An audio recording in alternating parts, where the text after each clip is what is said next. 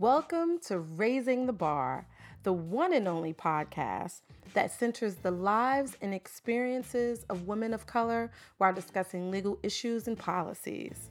We aim to inform, educate, and provide concrete tools to empower, expand, and raise the bar for our communities and ourselves. Thank you so much for listening and enjoy. Welcome back to Raising the Bar with Iman. I miss y'all so much. Thank you for listening. Just really quickly, let's get some stuff out the way. I am Iman, your host for Raising the Bar. Our website is www.rtbpodcast.com, and you can find us on Facebook and Instagram at 1RTB Podcast. How are y'all? I know it's been a while. But I'm back, and I'm back with a very important episode. Today we're going to talk about, I had a trip. I had the very, very fortunate experience to attend the conference Data for Black Lives in January at MIT. And I wanted to do a recap on a lot of the things that I learned that I was not aware of, that I thought that everyone should be aware of. So this episode is going to be a little different. It is extremely informative. There are going to be a lot of documents and links that I'll refer to, and I'll make sure I put them in the show notes. But before we begin, definitely want to do the affirmation or the positive thought for this episode. And this is not so much an affirmation, but this is something that helped me recently. And I am telling everyone about this IG account because it's so helpful. So recently, the holistic psychologist, and the IG account is the.holistic, HOLISTIC.psychologist, she was answering questions, and one question was how to motivate yourself to do the work when you're in the pit of despair with depression. And, while I'm definitely, fortunately, I wouldn't consider myself depressed right now, but I definitely had issues with motivating myself and with just doing the things I knew that needed to be done. Recently, I felt like I was just doing, taking care of my child, going to work. And, I kind of have like two jobs on top of, that. And I wasn't really focusing on the podcast, things that brought me joy. I wasn't focusing on things that would take me to the next level like I was maybe a few months ago. And so I was really having an issue with motivating myself. And I was really anxious. And so I think her answer to this question is definitely something that I think everyone could learn from. And so, again, the question was how to motivate yourself to do the work when you're in the pit of despair with depression. And also the work, I think what they mean by the work is you do that work of self-help and self-love and self-care. This IG account really focuses on like we all can heal ourselves, and we can be self-healers, and we can reprogram ourselves from like a lot of the traumatic experience from childhood. And so I think that was one of when I was really like, really motivated and productive, I was also doing the work, and I kind of stepped back from that. And so her answer to this was, one, by not expecting motivation. I think I shamed myself every day because I wasn't as motivated as I was or as I once was. And so what I had to realize was that I shouldn't expect to be motivated, right? It comes when it comes. Another thing that she says is one small ritual daily, every single day, no matter what. So small it seems insignificant, and build the foundation. And so what I say to you and what I took from this is you don't always have to move the mountain. You just have to move towards the mountain every single day and do something every single day to get you towards it. And whether or not that is your goal is to do the work that you need to do as far as that self-healing, or whether or not it's to a habit, or, something you want to break a habit, or you want to start a habit, or you want to, whatever it is, start small. You do not have to move the mountain in one day, and don't expect to be motivated every day. I think I am naturally, I think I'm a very motivated person. And so when I wasn't, I was shaming myself. And that just created a cycle of shaming myself, getting down on myself, not doing it, you know what I mean? And it's just, don't expect to be motivated every day. But definitely do something and build the foundation. So again, I urge you to definitely, if you're on Instagram, follow the Holistic Psychologist and also follow me, One RTB Podcast. But yeah, up next, we're going to talk about data for Black lives. When I tell y'all, it's so much going on with big data that I don't think we really understand what's going on. So yeah, right after the break, data for Black lives. And I miss y'all so much. Okay. What is data for Black lives and why is it needed? I think that that's probably one of the questions that I'll get. And one of the questions, when I thought about it, I got it because I'm on the advisory board for law for Black lives. But I don't know. Now that I think about it, I don't think I really got it. I mean, I understood anything for Black lives will always pique my interest, right? And me being an attorney, I don't think I really understood how data was being used. And so when I think I heard about, they had a conference back at the end of 2017. I heard about it at the end of it. I went on, I looked at the schedule and the agenda, and I was like, oh my gosh, like this is stuff that I really want to know and I really want to hear about. And so I signed up for the conference in 19, and they had it in January of 19. And so what is Data for Black Lives? Data for Black Lives is a group of activists, organizers, and mathematicians committed to the mission of using data science to create concrete and measurable change in the lives of Black people. The executive director is Yeshimabet Milner, and she's the founder and executive director. And she's like this bomb Black woman who, during the keynote, she said something that really, really stuck with me. And she said, "You are sitting in my vision, product of my imagination." And I was like writing feverishly to see this Black woman up there and doing something that, she's a data scientist. I don't know. It just gave me chills. And so, y'all, if you please Google her. Her name is Yeshimabet Milner, and it's YESHIMABEIT Milner. You can go to d4bl.org, and it's Data for Black Lives. But, they kind of started, I think they started, I want to say back in, 17. I'm not sure the exact date in which the organization actually stood up to be an organization. But, they are a group of activists, organizers, and mathematicians committed to the mission of using data science to create concrete and measurable change in the lives of Black people. And, on the website, it talks about, just since the advent of computing, big data, algorithms, have penetrated virtually every aspect of our lives, social and economic, that these new data systems have tremendous power to empower us, but they also have tremendous power to oppress us. And so one of the big things that they talked about in the conference in January was just the abolishing of big data. And what does that mean, right? Well, I had to wrap my head around it, but every time we rely on data more than ever now. Each of us, we have a computer in our hands, and every minute, every second of the day, we're generating some sort of data, whether or not that's our location, whether or not that's what we're saying, who we're talking to, what we're using, what we're searching. All of that is somewhere in a database, generated somehow, some way. And that's just the data that we actually use from our phone. What about the data? There's data from,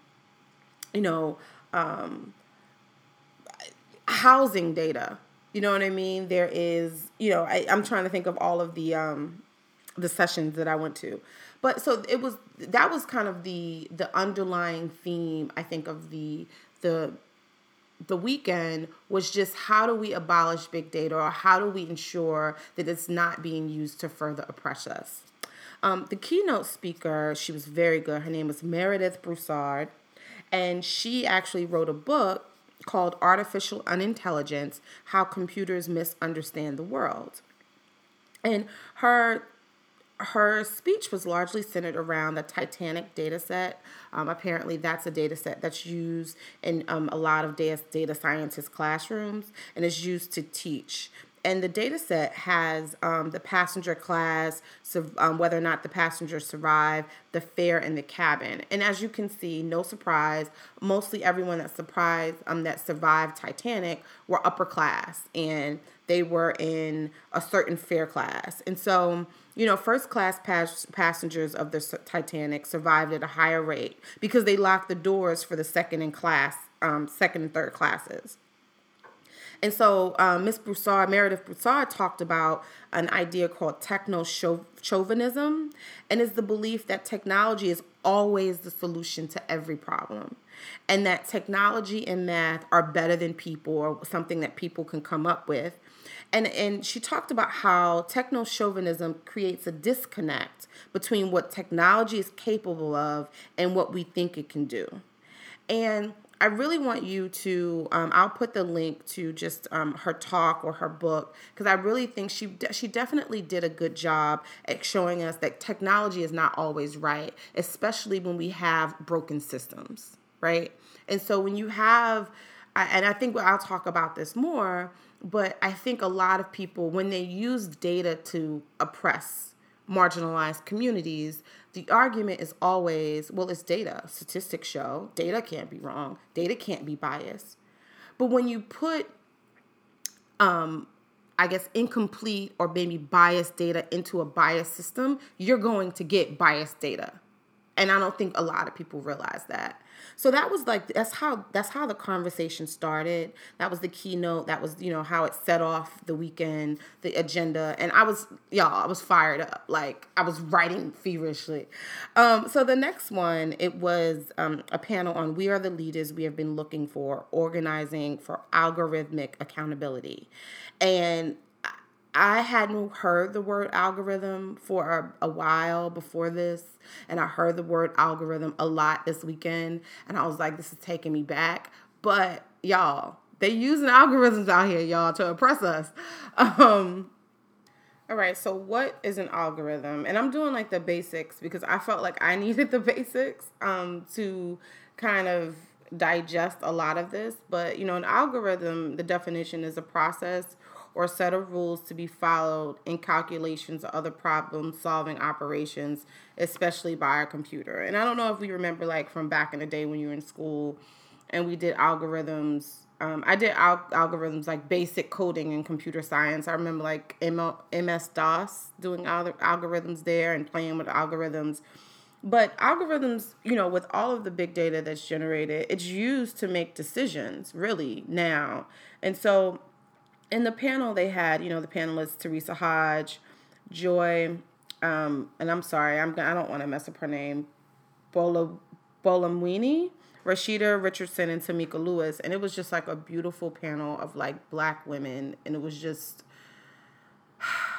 it just redeemed all of the panels I have. That's just all white people talking about stuff. And I'm like, where are the Black people? But anyway, beautiful panel of Black women talking about organizing for algorithmic accountability. And one of the things they talked about was that, all algorithms and automated decisions impact our lives every single day. And I'm going to give you examples of how that happens. And then in Black communities, they animate already existing structures of oppression and inequality. And one of the ways that these are used is risk assessments. Risk assessments tend to be used. So as jurisdictions move away from putting people in cages, right, they are going to, they're starting to implement risk assessments to, decide whether or not a person is risky and therefore needs to be in jail or not. And so that decision is often not made by a person. It's made by data. It's made by, they'll take the age of a person, the prior convictions of a person, where a person lives, if a person has a job, family members. They take all of that data, they run it through an algorithm, and then they decide whether or not if that person is worthy or risky, right? School enrollment algorithms to child predictive analytics. You have the management of healthcare and social services. You have a lot of algorithms and a lot of automated decisions in that area as well. And it just talked about how the impact of these systems expands beyond Black and low income communities. And the people, especially the women on this panel, they just talk about how they're fighting against this. And then they also talked about how they can reduce, or how we can reduce the harm of these systems, of these automated these algorithms and automated decisions, and how activists and scientists can and actually use algorithms to fight racial justice.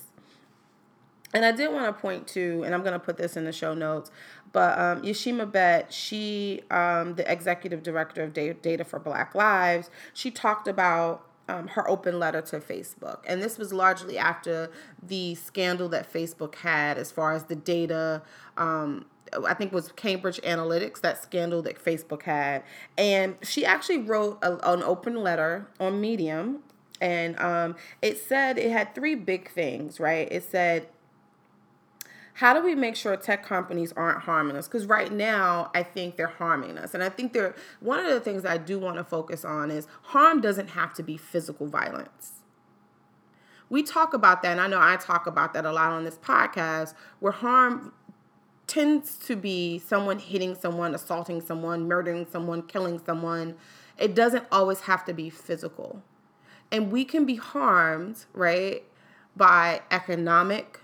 We can be harmed, with data. We can be harmed to where if my choices are limited, or if I'm viewed as risky based on data or based on algorithms or based on automated decision making by a computer, that's harmful to me and my community, right?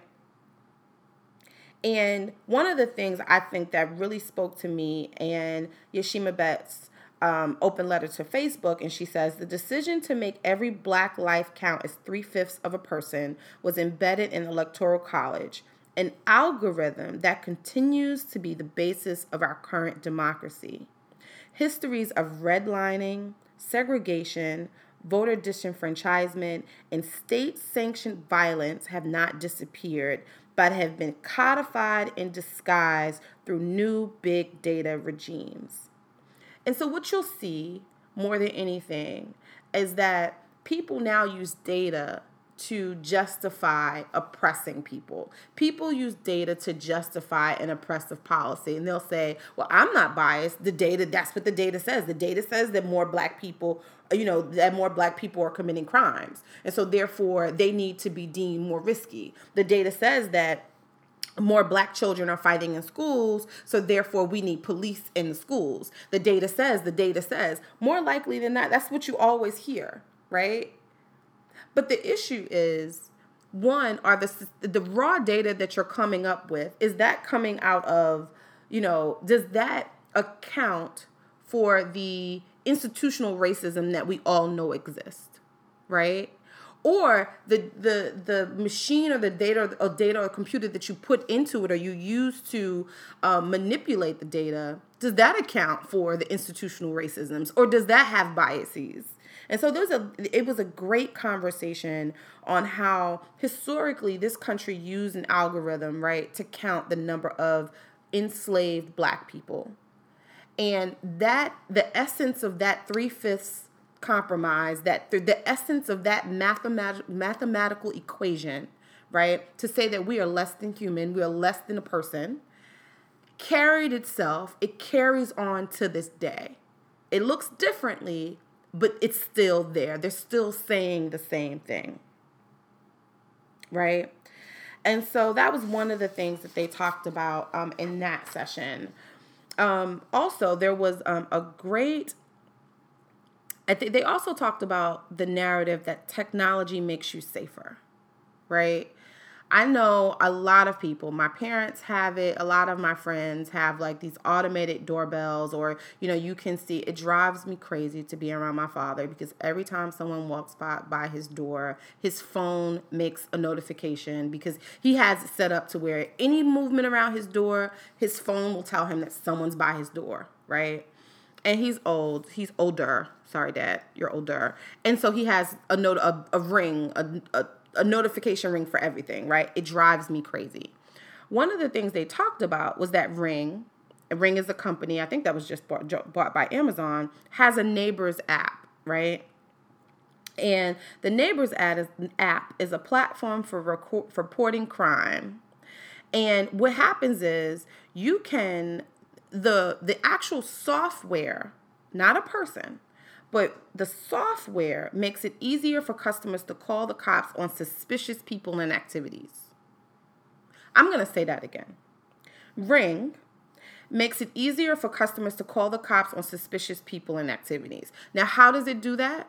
The actual software will call the cops if they deem, I think you have to like program something, whether or not someone looks suspicious, and they will automatically call the cops. Now, right now, it's only in Fort Lauderdale, Orlando, and Ventura Sheriff's Department. But I can tell you that this is not something I think that will benefit the lives of Black and brown communities if you have automated calls to police departments. I'm just gonna go on a limb and say that's not good for us. There was another session in here, Abolition in the Age of Big Data, in which they talked about fingerprints, facial recognition, background checks, gang databases, FBI lists, social media surveillance, credit scores, all of that, right, is data. And data has always been central to the expansion of the prison industrial complex, the immigration enforcement industry, and the financialization of our economy. So I'm going to say those things again because I recently got something today about the U.S. government will be scanning your face at the top 20 airports. But we'll talk about that later. But so you have fingerprints, facial recognition, background checks, gang databases, FBI lists, social media surveillance, credit scores. All of that data has been central to the expansion of systems that further oppress us. And so one of the questions that was, posed during this session was, how do we create solutions in our communities to social problems without recourse to prisons, right?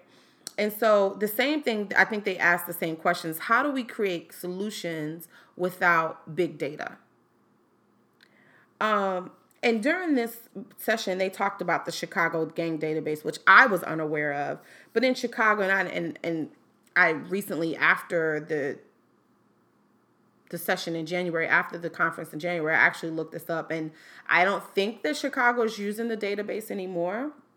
But Chicago has or had a gang database of 200,000 people. The MacArthur Justice Center sued the city last year on behalf of 4 young men, 3 Black and 1 Latino, who said their names were wrongly added to the database.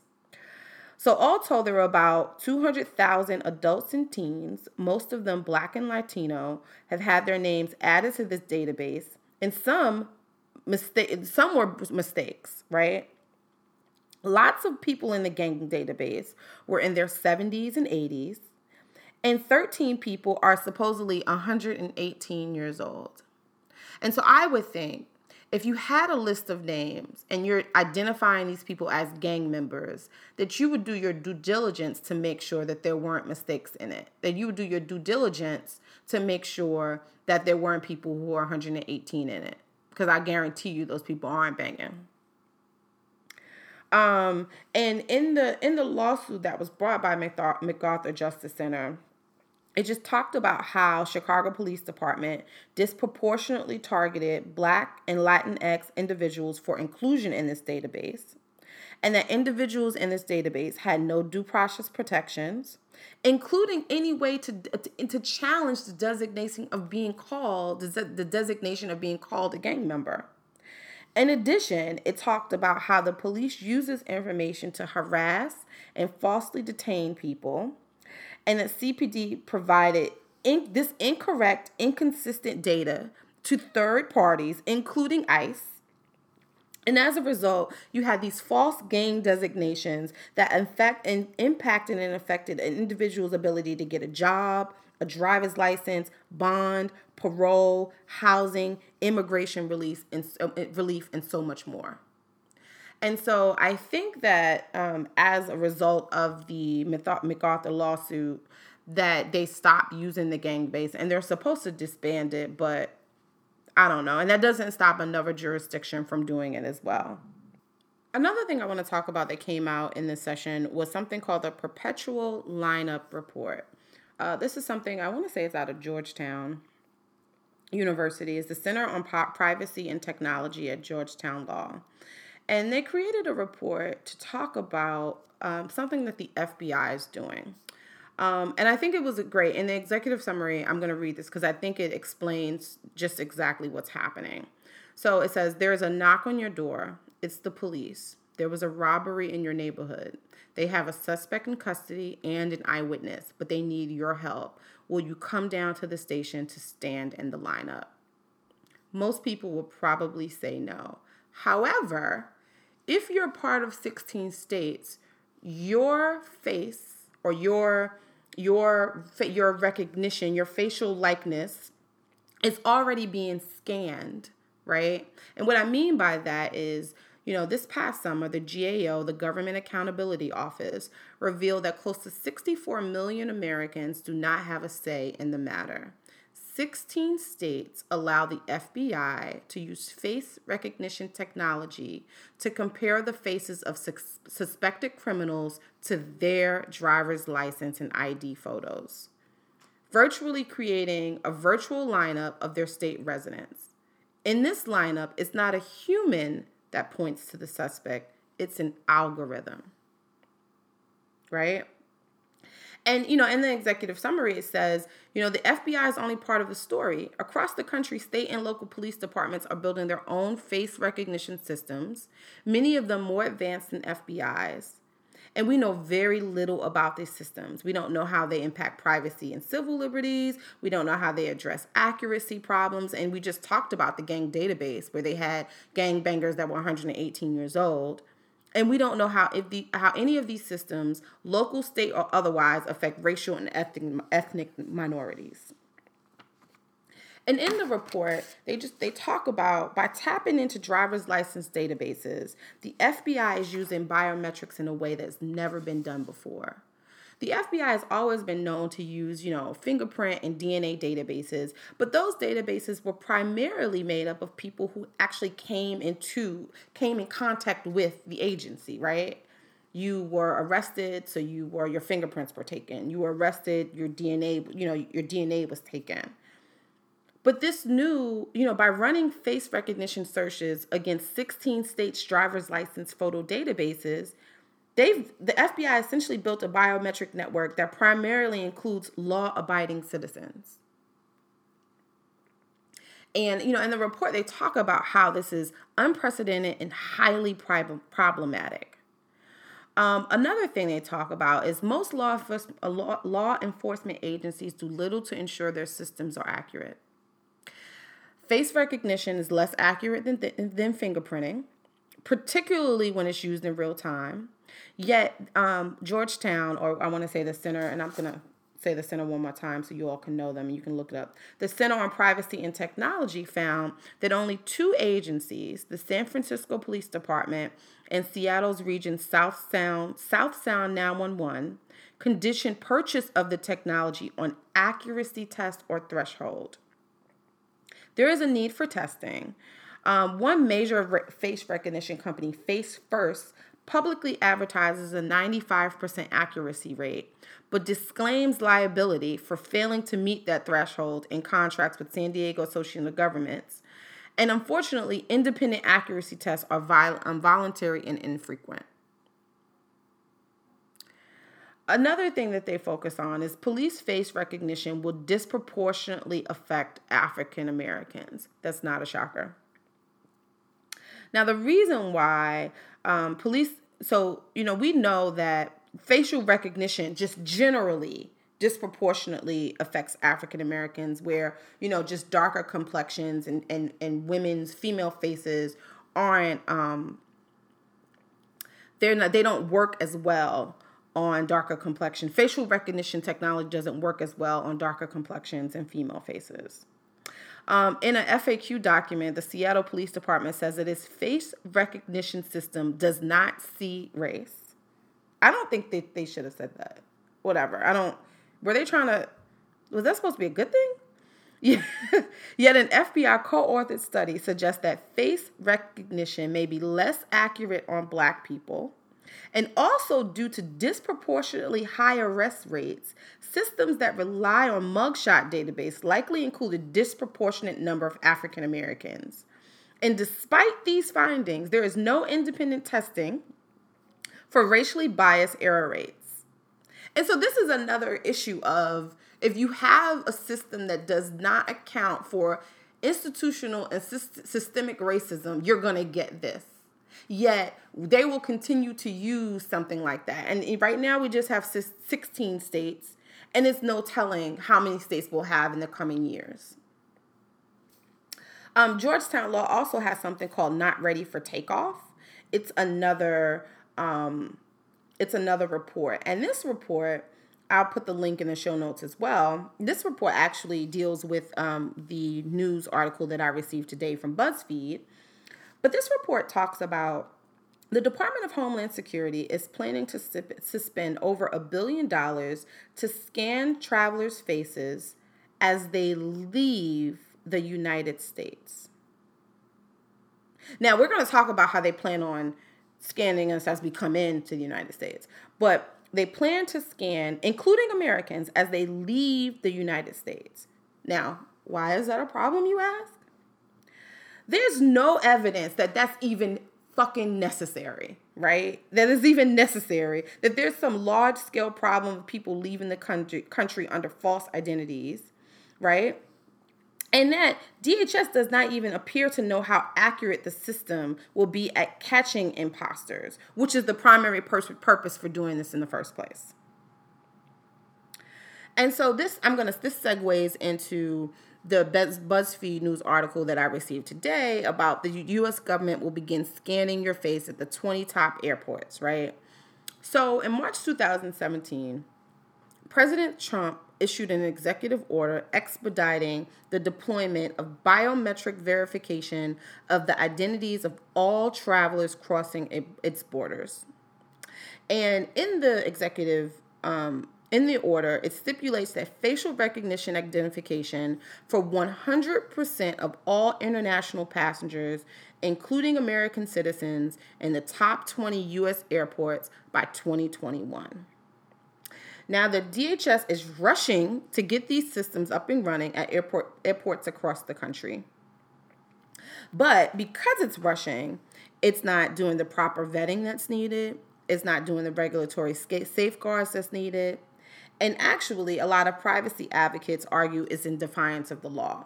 Now, I will say that, yes, the Trump administration issued an executive order, but this is based on a law that was actually brought in during the Obama administration. And so Trump is actually expediting this. So, yeah, so that's all that I think I want to talk about today. I still have more. We talked about the 2020 census, which has been in the news, and I think I'm going to do a podcast episode on that. And I know we talked about the Real ID as well, the fact that, this Real ID, I know a lot of you have noticed that we're starting to get new IDs, a new driver's license in a lot of states. And, more than half of U.S. adults are now in this database because once you get a Real ID, you're actually added to this database. And so I'm going to put that, the Electronic Frontier Foundation, EFF.org. I can't remember, but they do great work on just data justice and privacy and transparency. They did a good report on that and why that's problematic as well. And how we have, this vast national database that's linking all ID records together. And that's can't be good. Anything that, it can't be good. But I'm going to put that in the show notes. But I did want to stop here only because, I didn't want, this is a lot of information to digest. Definitely take a look at the show notes and please go to, these websites and look at the reports because they are very, very eye-opening. And I think that's how we can raise the bar today. Now that you are aware that this is going on, definitely look into it more. And I will definitely try to bring you some more information about what I learned from Data for Black Lives Conference. But definitely go to their website, d4bl.org. I'll put a link to Yashima Betts' open letter to Facebook, because I know a lot of us use Facebook, and just talk about what Facebook is doing. I know recently they were in the news for something else as well, as far as privacy. But I do think I want us to, yes, technology is convenient. Our phone is convenient, right? It makes a lot of things easier. You know, you're able to send money to people, you're able to share memories, share videos, call people. I don't even think we probably use it to call people anymore, right? We're able to connect. We're connected more than ever. But this connectivity, this convenience, all of that comes at a price. And believe it or not, Black and brown communities will be impacted.